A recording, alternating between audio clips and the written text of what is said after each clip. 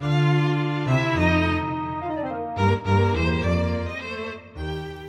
thank you all for coming. This is a very significant event, a very significant book by three significant people, and I'm glad to be introducing two of them here, very much so. But the book is The Myth of American Inequality, How Government Biases Policy Debate.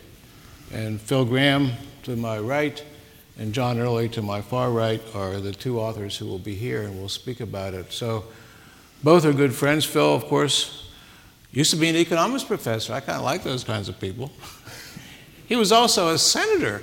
I kind of like those kind of people too. He was an investor, UBS for one thing, and private equity for another. I've learned about that so much. So thank you so much for being here, Phil, and we're anxious to hear what you and John have to say. John is former assistant commissioner to the Bureau of Labor Statistics and has been so much engaged in these facts and these issues, which we're anxious to hear about. So welcome to Thank you. Hoover and Stanford. It's great to have you both here, and however you want to proceed is fine with us. Well, why don't I just do it sitting here? Will that work for you, John? Yeah. First of all, thank you so much for coming. We want to talk about a book we've written. And let me tell you immediately that the biggest problem that I have in talking about it is that while we document every word we're going to say here, it's still hard to believe. So let me just start. My objective is try to give you a short summary of what the book covers. John's going to show you some of the charts and numbers. And then we're going to throw it open for questions, which is what we really look forward to. Our reading of history and our perception of the present has a profound effect on the future. And in the last 100 years, especially since the dawning of the information age, government statistics have become an important part of how we read our well-being. Now, we can sense how we feel, we can sense how happy we are, but in gauging our well-being relative to other people, in looking at the general well-being of the country, we use economic statistics. Probably the most important economic statistic we use is a census measure of income. It's important because it's the basis of our calculation as to what is happening to income. It's important because we calculate the poverty rate from it. It is important because we use it as the foundation of gauging income inequality in America.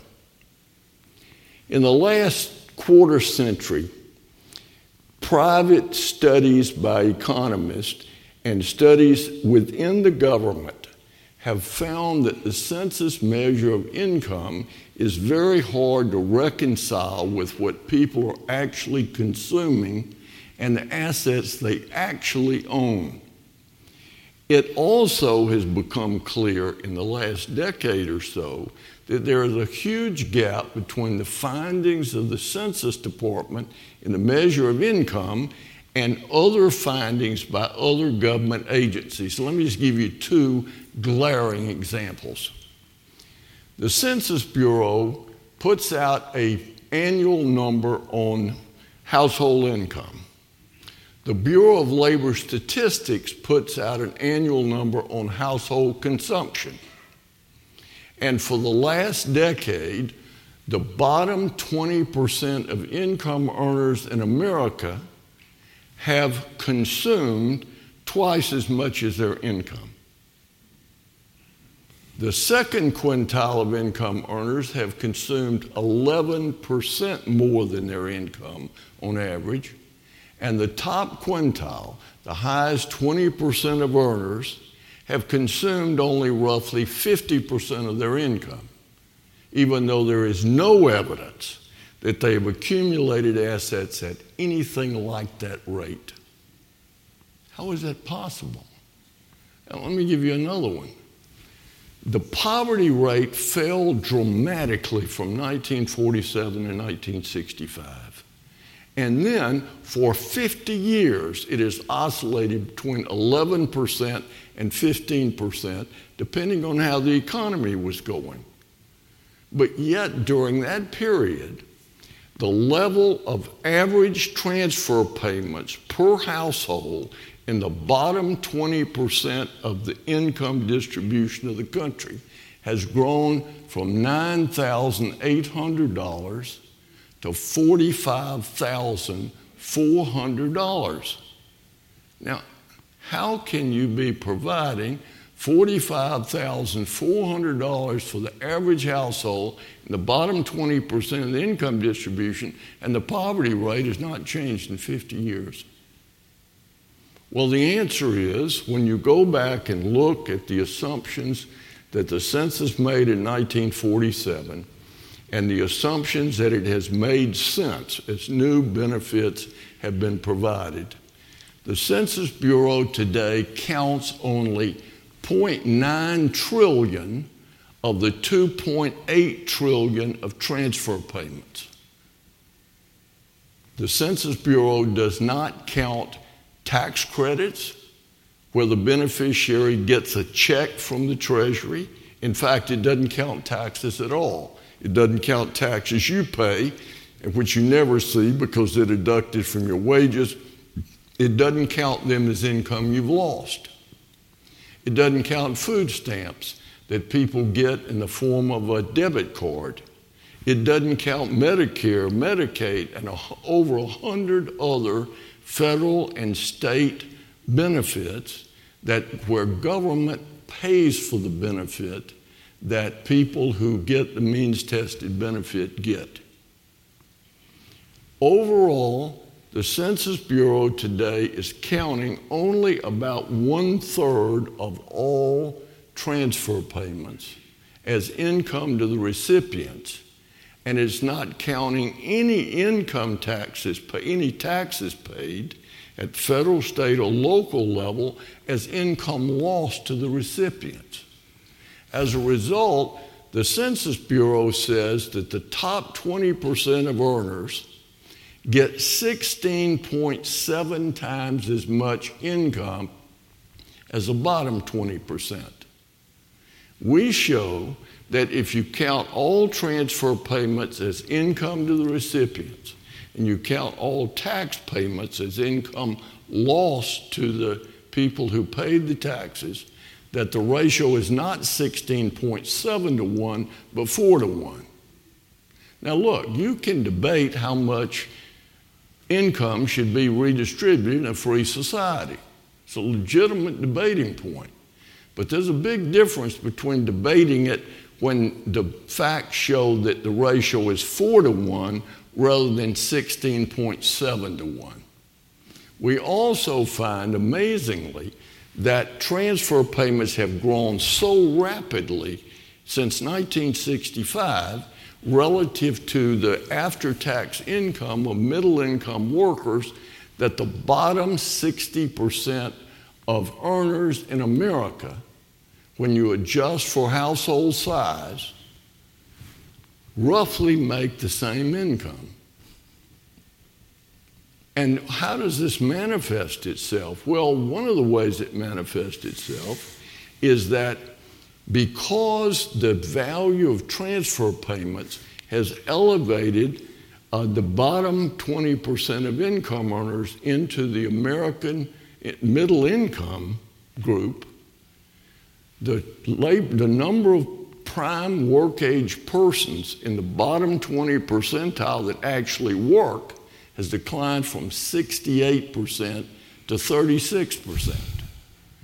The percentage of people in the second quintile that work has fallen, and the new transfer payments that were created during the pandemic started to erode the work effort among middle-income Americans. We find that when you count all transfer payments as income, that the poverty rate in America is not 12%, but roughly 2 to 3%. We have gotten ourselves onto this treadmill where we provide more benefits. The census doesn't count them as income. Congress provides more benefits. Census doesn't count them as income. And yet, while we are providing benefits to people who've long ago stopped being poor by the way we define poverty, we've still got a hardcore group of people of about 2% that because of mental illness and because of drug addiction and because of the inability of people often to take care of themselves, they're totally unreached by these programs. You have all heard some variant of what the Economist magazine says when it says it is universally acknowledged that inequality is high in the West and growing. Bernie Sanders says income inequality is obscene and unsustainable. We show that if you count all transfer payments as income and you reduce income by the amount of taxes that people pay, that rather than the distribution of income, rather than income inequality growing by 22%, which the census shows, we show it has actually declined by 3%. We talk about the Consumer Price Index. There are 5 price indices that are used to index everything from taxes to spending. We show that there's a great variability among them, and which one we choose has a profound effect. We also look at causes of earned income inequality. Why do some people make more money than others? Interestingly enough, and hardly surprising, people who work make more income. Secondly, people that have a larger quantity and quality of education make more income. We look at the super rich. Who are these people? Where did they come from? What is the economic effect of their fortunes? Who benefited? Do they pay their fair share of taxes? We show with hard evidence from the Internal Revenue Service that up to 1% of the top earners in America face an increasing marginal tax rate. There are roughly 400 households that, because of how much money they earn, the way they earn it, the amount they give to charity, have a dip in their rate. Not a huge dip, but a dip. We show, I think, convincingly that America has the most progressive income tax system in the world by a big margin. The top 10% of earners in America pay a larger share of income taxes than the top 10% of earners in any other country on the face of the earth. And the bottom 90% pay less than earners in any other place on the face of the earth. We show that when tax rates were 91% under President Kennedy, that virtually nobody paid the tax rate. In fact, President Kennedy cut the rate to 70, arguing nobody's paying it, but it's discouraging economic growth. We show that tax rates today, effective rates paid by the top 1% and top 10% at 37% marginal rate, that the average rate collected is higher today than it was when the rate was 91%. We look at Piketty and his study and basically show that he gets the result he gets because he doesn't count any government transfers in the income of low-income people, and because he changes the definition of income to count as income any appreciation in assets like the value of your home, the value of your retirement system, the value of your investment. Nobody anywhere in the world pays taxes based on the non-realized appreciation of their assets. We look at this ProPublica, where they were using stolen tax data from very rich people like Warren Buffett. And the amazing thing is they can't make their case with the tax return. So what they do is they take Warren Buffett's income, but they don't take his income that was reported on the tax return. They make up an income figure by estimating his level of wealth and what his earnings would have been if he had sold all his assets every year.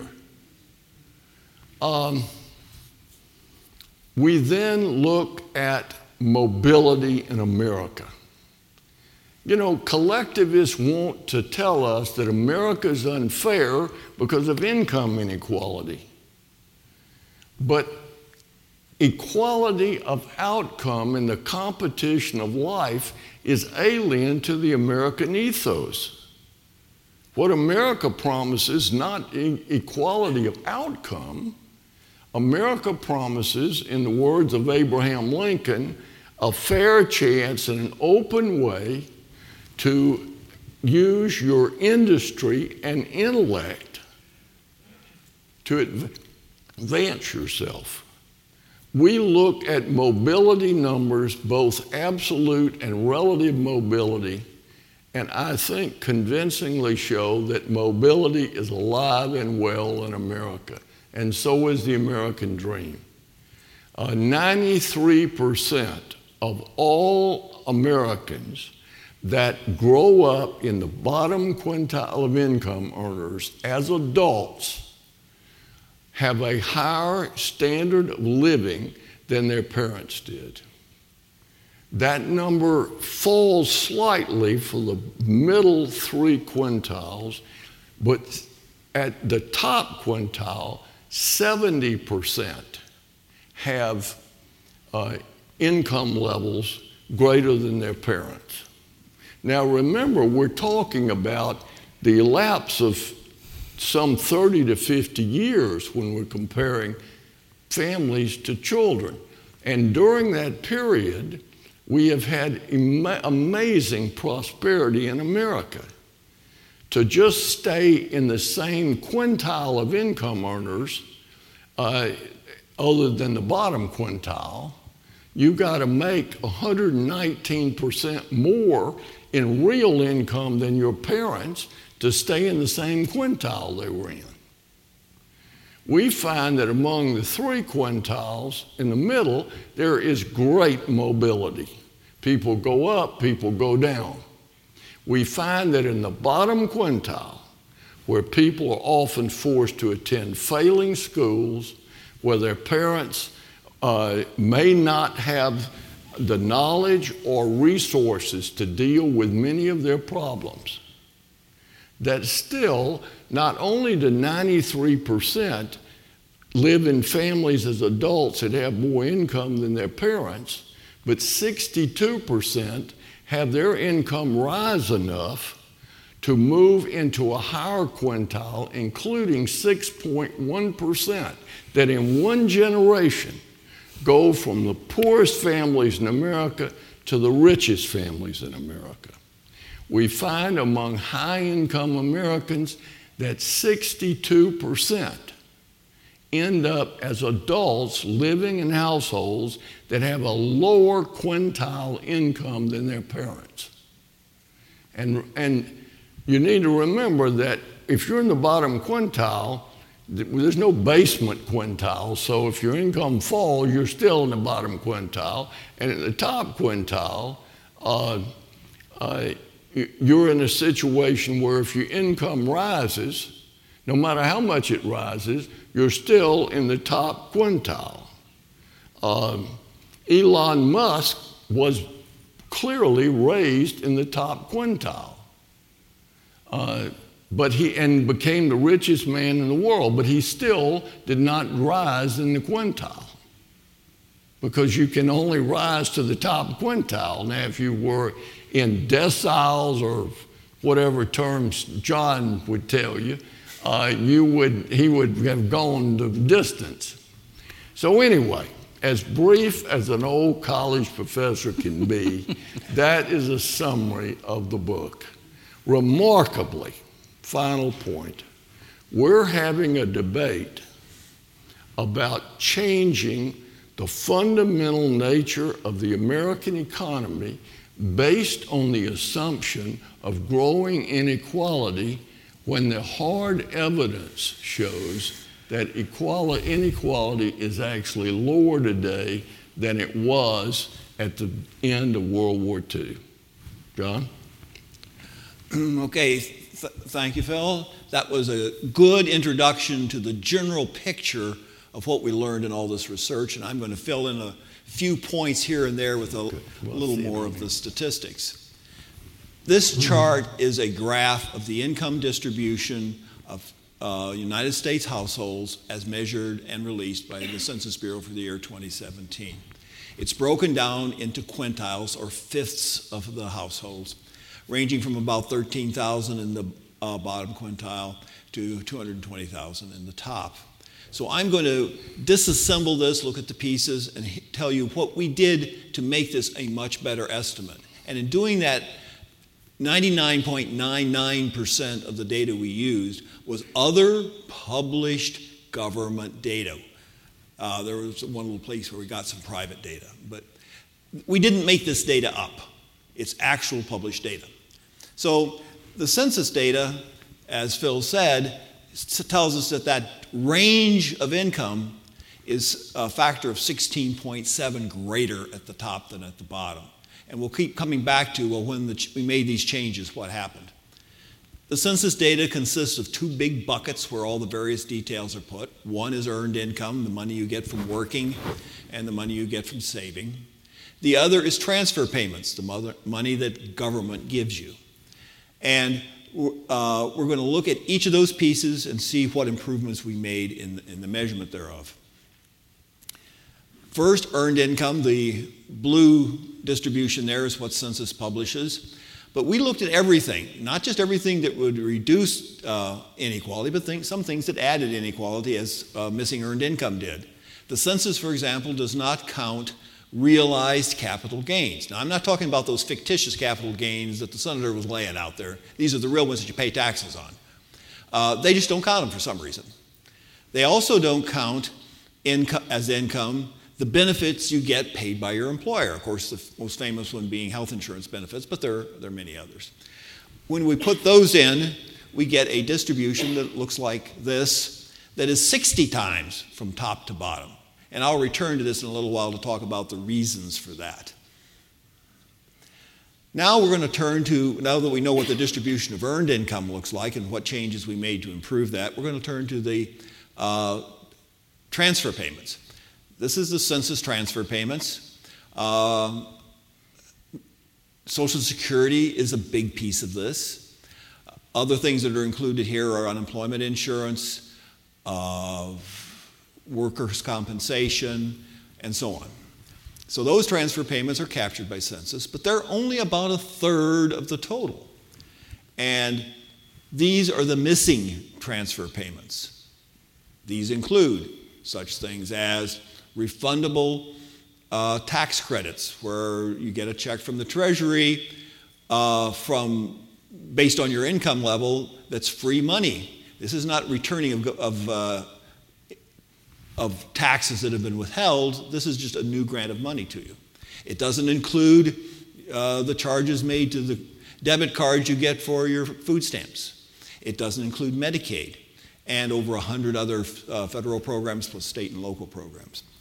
So that missing piece there is about 1.9 trillion with a T. We add that together and we get a distribution that's now a whole lot less steep. In fact, top to bottom, it's 5.7 times as large, about cut in half what census told us it was by getting all the pieces put together.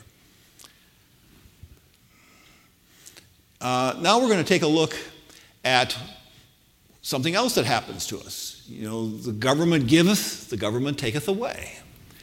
And we all lose to taxes. The red and orange shading here shows how much we lose to taxes. About 35% of income on average to those in the top quintile, about 7% in the bottom quintile. Within the top quintile, that percentage rises up over 40%. at the highest levels.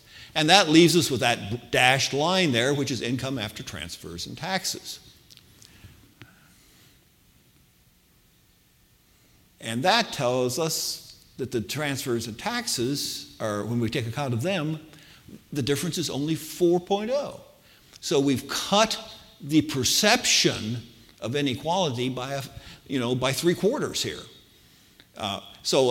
As was mentioned earlier, you can debate what government ought to do about it, but this is a question of what did they do about it? Is reducing the inequality down to only 4-1, is that far enough? Or is 16.7 far enough? We can debate that, but we need to know that right now we're sitting at 4-1. And the other important point, it's not only does the compression between top and bottom change, but the very important compression between middle and bottom, shown here by our little purple rectangle. And I want to take and dissect that range in the income distribution just a little bit. Here the same data are shown in a slightly different format. Again, same 4-1 ratio top to bottom. But look how close the income levels are there for the first, second, and middle quintiles. And just to give a little more color to that, the difference between the bottom and second quintile is only 8% of income. Yet, the adults, the prime age adults between 18 and 65, 2.8 times more of those in the second quintile work than in the middle quintile. When you go to than in the bottom quintiles, okay? 2.8 times more in the second than in the bottom. Then when you go to the middle, which makes about 32% more income, but they're more than 3 times as likely to work. So a lot more people are working, 3 times as many, and yet the incomes are hardly different. And of those that work, they work twice as many hours in the middle as they do in the bottom. So there's a good deal of difference in work effort. There's disincentive to work because the income differences aren't all that big. Okay, that's from the perspective of the earning side, if you would, and the income side of it. But how about in terms of the well-being of the people in the household? Well, that varies by household size. Smaller households tend to have lower incomes, bigger households tend to have larger incomes. And there are a number of ways to adjust for that. We'll show here at the average of 3 of those. The book goes into a little more detail. But if we adjust for household size, the difference between top and bottom drops to 2.7-1. So the divergence shrinks on us again. And what is interesting here is that the bottom quintile actually, on a size-adjusted basis, has 5% more income than the second quintile, based on their earnings power.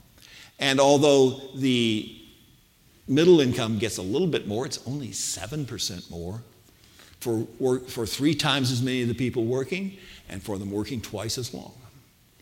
So again, disincentive to work, and that led to this decline from 68% of the folks, of the adults in the bottom quintile 50 years ago working to only 37% working today. Let's return for a minute now then back to that earned income to see why there's the difference. And the senator outlined what some of those differences were, and we're going to quantify them a bit. And you want to emphasize that this is earned income. This is what people actually earn, no transfer payments. Yeah, right. This is before the transfer payments and before the taxes as well. And the largest reason for this difference is this difference in work effort that I was just highlighting here. And so that accounts for almost a third of the difference, because the people in the bottom quintile, only about 30% of them work, of the adults work, whereas it's over 100% in the top quintile because of the way we did it. We count anybody who works and divided by the number of prime age adults. Not only do almost all the prime age adults work, but so do a lot of people that aren't prime age, both older and younger. And so that difference accounts for about a third of the total difference in income. The more you work, the more you make. Another 25% comes from the quantity of the education. Now, Phil mentioned both quantity and quality. The quality we haven't teased out here, but this is the quantity. So if you have a college degree in a quantitative discipline and you become a surveyor, very important discipline, you only make half as much as someone who also got a bachelor's degree and became a computer programmer. So there's difference in terms of occupational choice, and so that choice is preferential. People like one job or the other, as well as their other skills that they may have. Another 6% comes from the difference in occupation within the education, which I guess I hit the button that didn't move before. Sorry about that. And then we have about 2% coming from experience.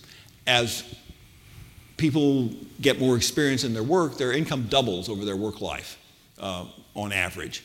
And that, of course, adds some to the inequality.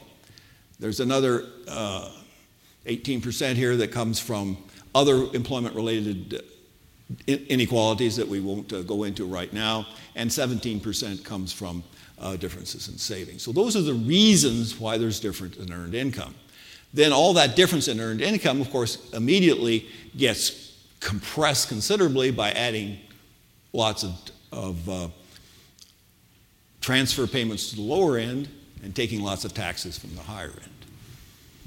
Now we're going to look at another measure here. We've been measuring the top to the bottom. Well, this is called a Gini index. It's not some critter in a bottle, but that's going to give you your wishes. But it runs from 0, which says that there is no inequality and therefore complete equality. Every household gets exactly the same income, all the way up to 1, where one household would get it all.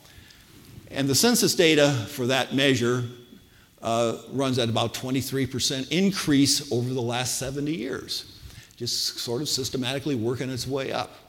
But we know part of the reason why that is so.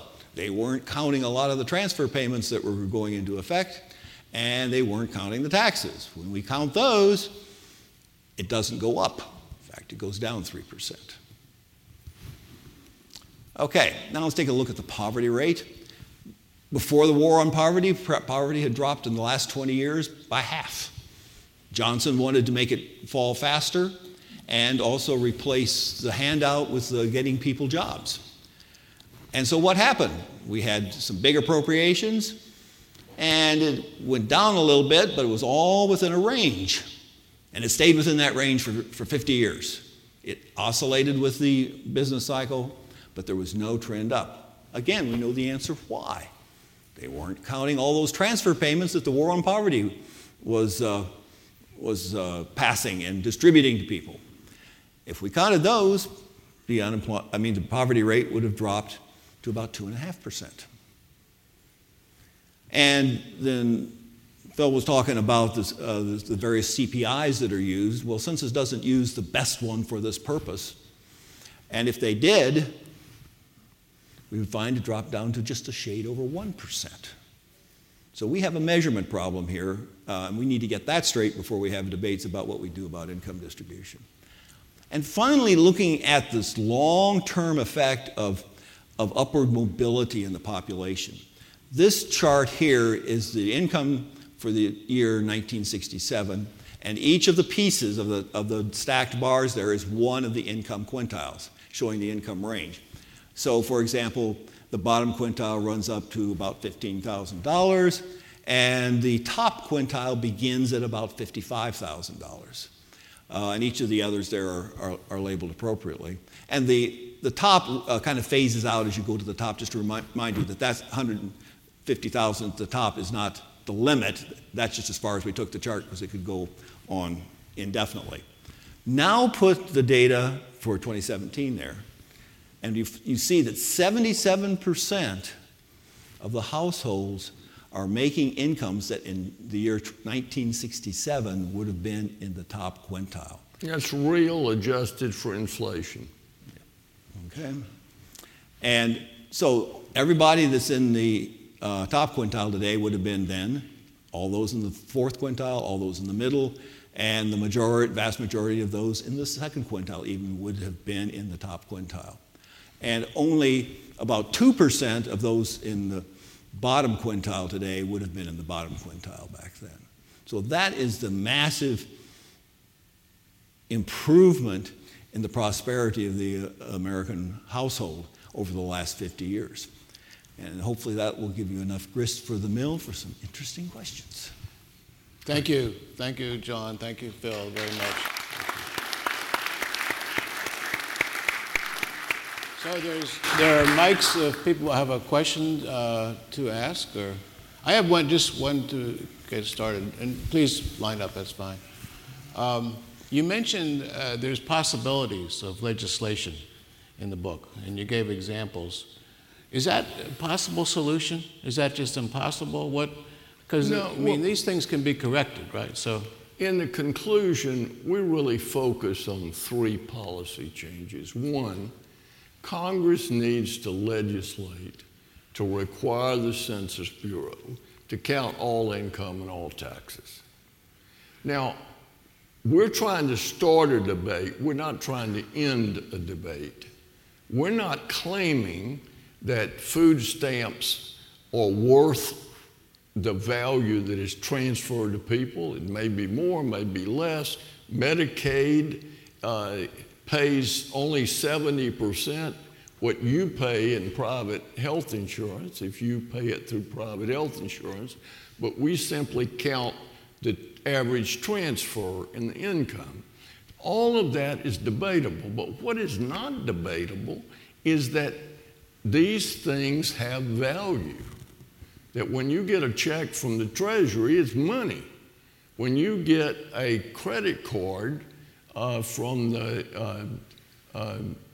Treasury and they pay the debit card and they charge it every month, that is certainly not of zero value. So please talk right in the mic. People have yelled at me all these years, so I don't hear too good.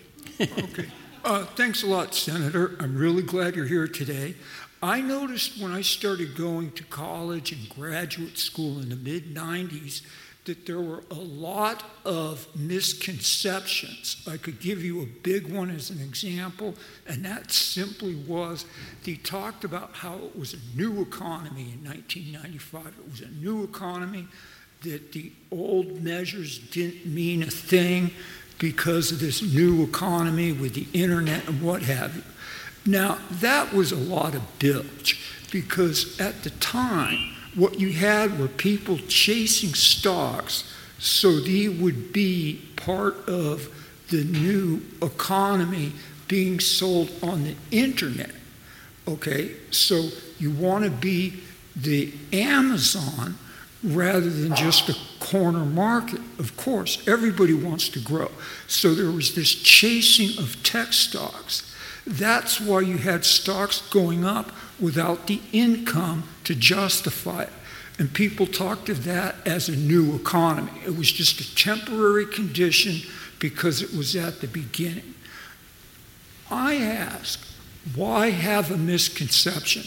Somebody has a motive to institute it. And that's the question I want to get at. We have a lot of people today who benefit from misconceptions, like the misconceptions that you're mentioning here. Who do they benefit? Bureaucrats. Well, let me respond by saying that I mentioned the first thing we want to do. We want to require that we get our facts straight.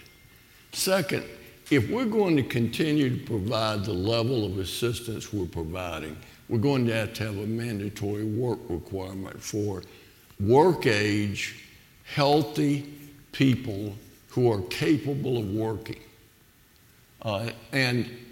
Finally, we've got to do something about improving the quality of primary and secondary education. I failed the 3rd, 7th, and 9th grades. I didn't learn to read until I was in the 10th grade. My father died when I was in the 9th grade, and he had served in the Army during the war. My mama got the $8,000 of GI insurance, which was a fortune. And she was going to send me to college, but she decided, well, I wasn't ever going to college. So she took the money and sent me to private school. Within a week, they figured out I couldn't read. I was reading at the 3rd grade, 9th month level. Changed my life. Now, how many people in inner city schools are like me? How much talent is there that's never, ever discovered? If we're going to create more opportunity, we got to deal with it at that point. Even when they go on to college, people that don't get a good education, primary and secondary level, don't end up majoring in the things that pay.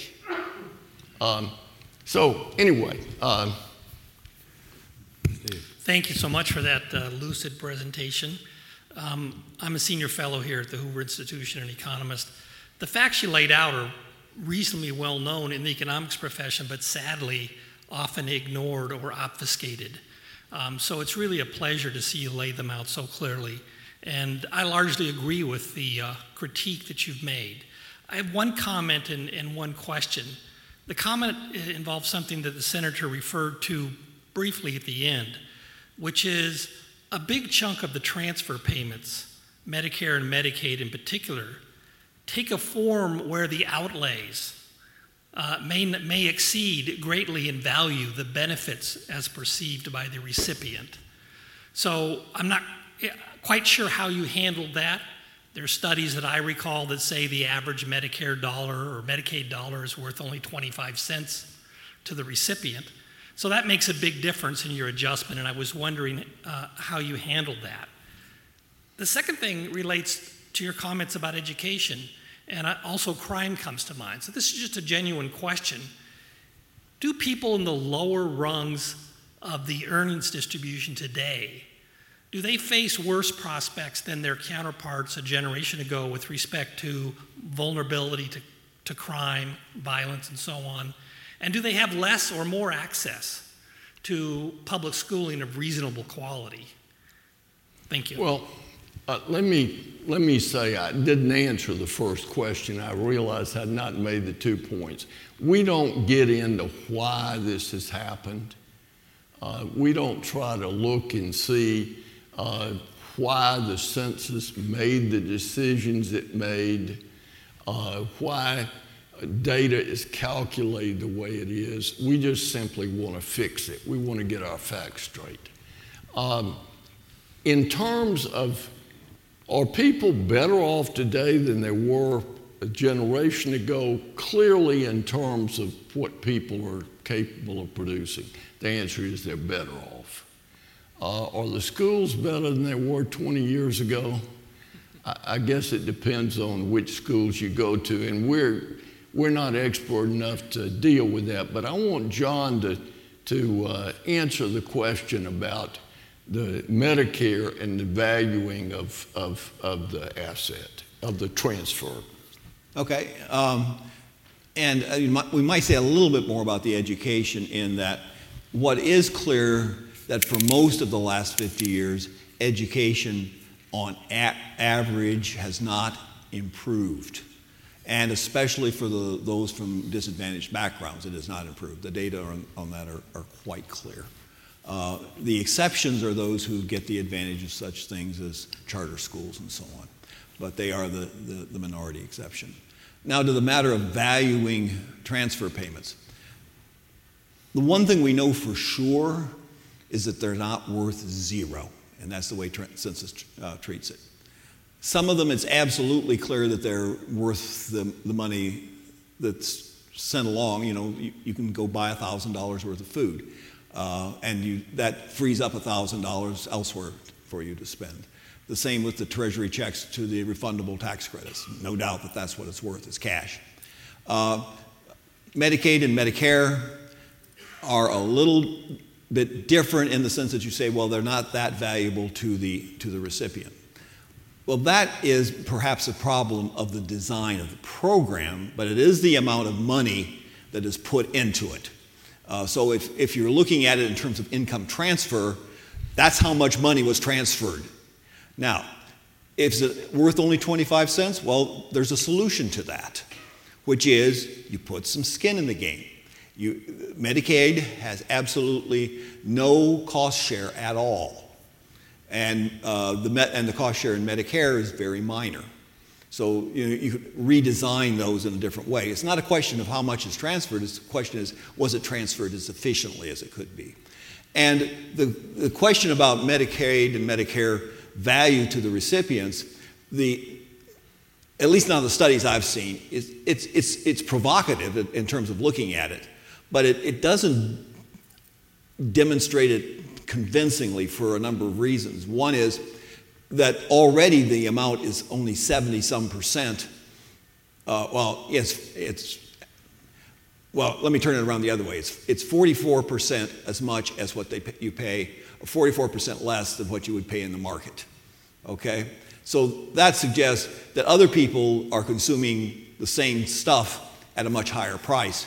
So already it's discounted substantially. Now, whether it should be discounted further, we could do some research on that. But so far, the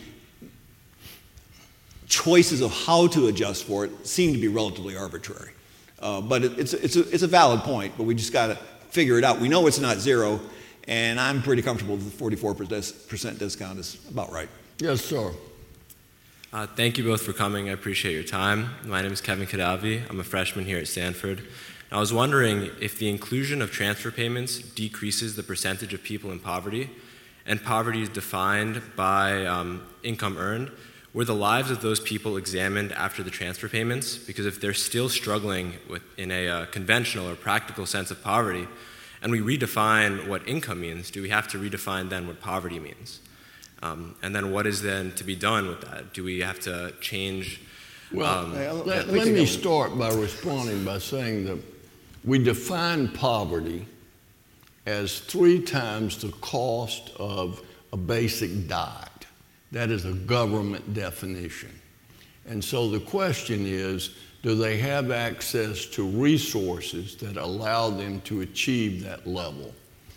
And what we're saying is, if you count all transfer payments, that the number of people who are actually poor in America by the standard definition is closer to 2% than it is to 12%.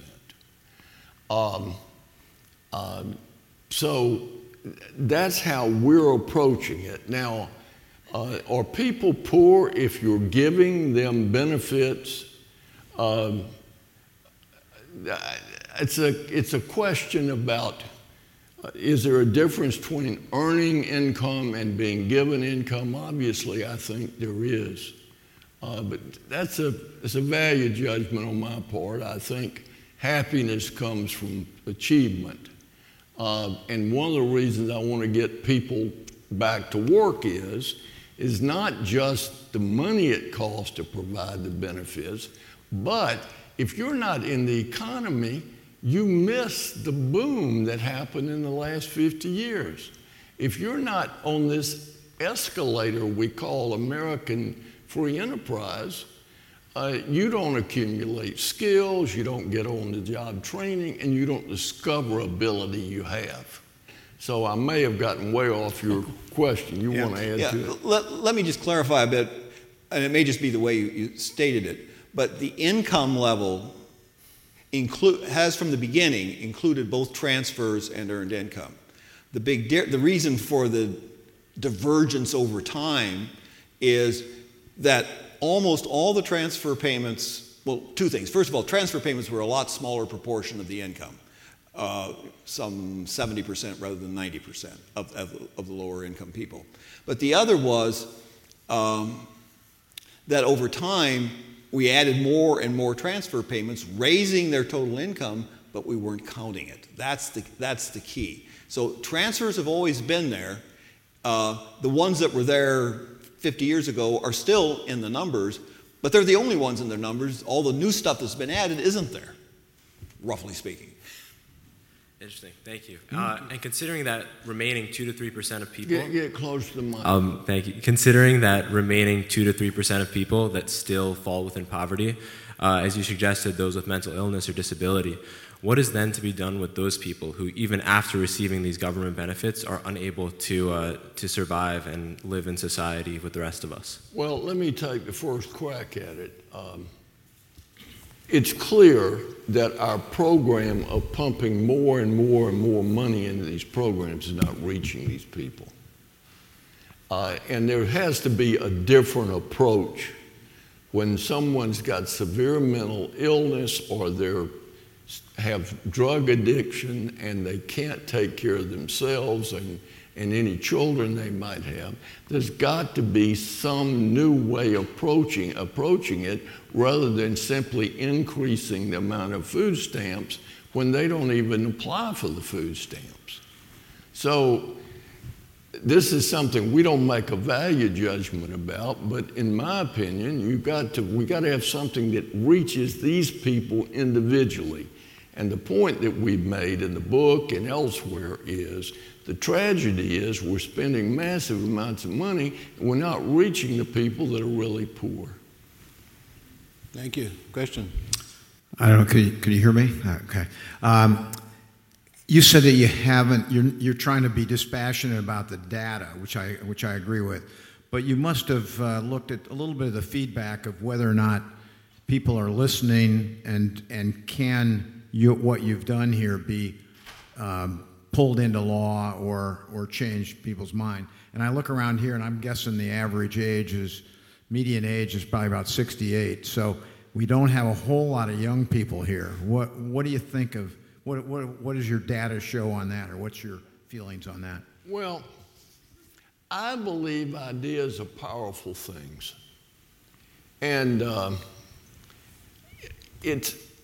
which just simply, we believe that if you get the facts straight, that society will make better decisions. They may not be the decisions I agree with. But when we're making decisions, when our statistical measures are as far off as they are today, we're making bad decisions. And so there is a growing interest in this issue. That's why we wrote the book. And we're willing to go anywhere and debate anybody about these subjects. And again, we don't think we got any monopoly on the truth, but the point is, we think the case is very strong that we got to change the way that we collect and report statistics so that we can have a debate about what kind of future we want in the country based on what the present is and what the past has been. A question over here. Thank you very much for your presentation. Actually, my question I think is pretty similar to that. What social changes have you seen that you think is affecting the way that people are perceiving inequality? For example, just walking around Silicon Valley, it's very stark to see people living in camper trailers next to some of the largest tech monopolies in the world having their headquarters. And similar in the past, it doesn't seem that the richest people in the world were feuding with people on Twitter. So are there any changes you've seen that might make it seem that inequality has increased despite the statistics? John, would you tell me again exactly what you think the question was? I'm not sure I got it. It's nothing wrong with your asking. It's a visual. You drive around here, you see people in tents. You see in San Francisco, and they're next to millions of homes. And what about that? What do you do? Are you doing anything about that? Say that one more time. You don't have to even look at your statistics. Yeah. Look around. Yeah. Your people in tents, people in streets, living on the street. Yeah. And they're living right next to very fancy homes. Yeah. So what about that? Well, look, the thing that started us thinking about this book was the statistics didn't show the world that our eyes see. Now, look, there are poor people on the streets in San Francisco. But they're not there because the government has not provided money to take care of them. They're there in many cases because they've got problems that are not solved by the government program. And simply throwing more money at the program is not going to solve their problem. Now, there are people who live in very nice houses. But you need to realize we don't live in a zero-sum world. When somebody gets a degree from engineering here and goes out and makes $250,000 a year, starting out, they're not taking that money away from you. They're taking it away from me. They're creating it. Warren Buffett is a very rich man, but he made every penny of it, and he made us richer in the process. So, maybe I'm missing something, but I don't resent people being successful if we've all benefited from their success, and whether we have or not, it's their success. They didn't take it away from us. And from the time of Plato, we've debated inequality based on the world he lived in, which was a zero-sum world. We live in a world where people create their own wealth, and we'll all benefit from it. So 2 more questions right here, and that's it. Please. Okay. Yeah. Thank you for your presentation. Your data was represented in quintiles, but the discussion on inequality has shifted to the bottom 50 compared to only just the top 1%. So how does your data hold up and the dramatic decrease of the ratio when the population is divided into, say, smaller groups of 5 to 10%? And how do you respond to critics who may even go as far to compare the top 1% to the bottom 1%? Well, if I may on that one, well, they're actually there is a chapter on the super rich where we get down to the 1% of 1% and the 1/10 of 1% of the 1%. So we cut it as finely as the data will allow us to, and that's easy to do. And the point about, well, people take comparisons that just happen to make their case work, but the standard releases are in quintiles, so that's why we did that. But if you do it in deciles, if you do it in percentiles, you get essentially the same answer. It's just a little different in detail. I can't hear. Sorry. Okay. But So good question. Questions here? Yeah, and the point being that in the broad general statistics of the Census Department, it's quintiles. That's what they use, or that's what we use. But we look at down to the 400 richest households in America. So we look at the micro level at who these people are. And the question about this massive income inequality, Warren Buffett has created a tremendous amount of wealth. He has massive income. He doesn't spend much of it. So where does wealth go? He reinvests it back in America. Would we be better off taking his wealth and giving it to the government to spend than we are with him investing that wealth and building a future that you're going to be part of?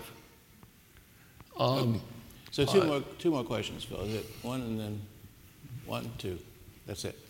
Thank you very much for your time. My name is Jared Weisberg, and I'm an undergraduate here at Stanford.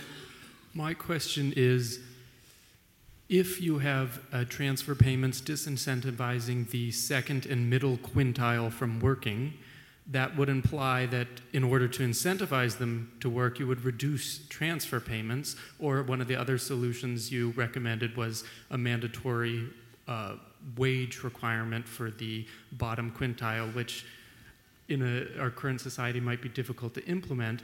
So if you were to reduce transfer payments, how would you do that without detriment to the bottom quintile? Well, we actually have done that. Back in the 1996 welfare reform, there was a aid to dependent children, or to families with dependent children, that had no work requirement, and there were lots and lots of single mothers with kids on that program. It was replaced with a temporary assistance to needy families, and a work requirement was put on it. And lo and behold, large proportions of those single mothers with children went to work. And their poverty level dropped, and the expenditure on that program dropped. And in fact, if you look at 3 years worth of data for total transfer payments, it flattened out. So that principle does work. If you can't work, or if you're trying to find a job and you can't find a job, we will support you in it. But if you're not looking for a job, we're not going to support you in it. And so that leveled it out. And then it started up again because what happened in other programs administratively, they started easing up on their other requirements so that some people who were on that AFDC started moving to other programs and picking up the spending there. But it has worked in one slice, and we just want to make it work across the entire program. The Clinton welfare reform is the most successful reform of my political career. A tremendous drop in the number of families on aid to dependent children. Most of them took jobs, benefited, they benefited, their children benefited. Would that happen in every other program? Who knows? But it happened there. No question about that. Last question. Yes. Thank you. I'm Walt McCullough. We have one big concern right now in the economy, and that's inflation. Yet I've only heard that word used once by you people. As far as I'm concerned, inflation is caused by all these transfer payments of phony money. Could you comment on that? Yes, I can. All these numbers we're using are adjusted for inflation. But look, we increased government spending by 50% in 1 year. And there is no possibility that you can increase government outlays by 50% in a year and not have prices go up. So there's no question in my mind that this inflation was created by excess demand.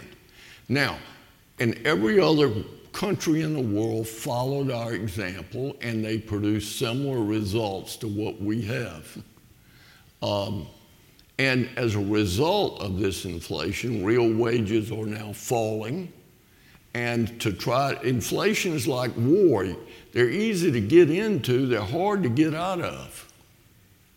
And my guess is before this is over, there is going to be a lot more negative economic impact before we get out of this inflation problem. The last Trump stimulus was ill-advised. The Biden stimulus was totally irresponsible. We had to do something to try to cushion the blow of the pandemic, but Washington took it as an opportunity to spend everything that could be spent as quickly as it could be spent. And we filled the gap that the pandemic had created 3 times over with new spending. And when that happened, there was no way that there could be anything except the inflation that we've had. So this was made by bad policy. Now, the pandemic contributed, but trying to blame this on supply chains when you increase spending by 50% is preposterous. Well, I don't know whether that's true, but it sure hurts everybody. And if you own your own home, you're paying rent to yourself. If you don't, you're paying rent to somebody else. So you can make a case to some extent. We've looked at that, by the way. But the point is, it is very harmful to working people who are seeing their real wages decline. It's very harmful to retired people on fixed income.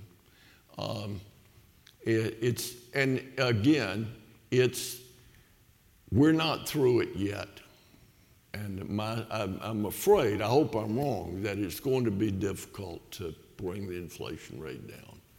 Phil, thank you so much. John, thank you so much. Thank you.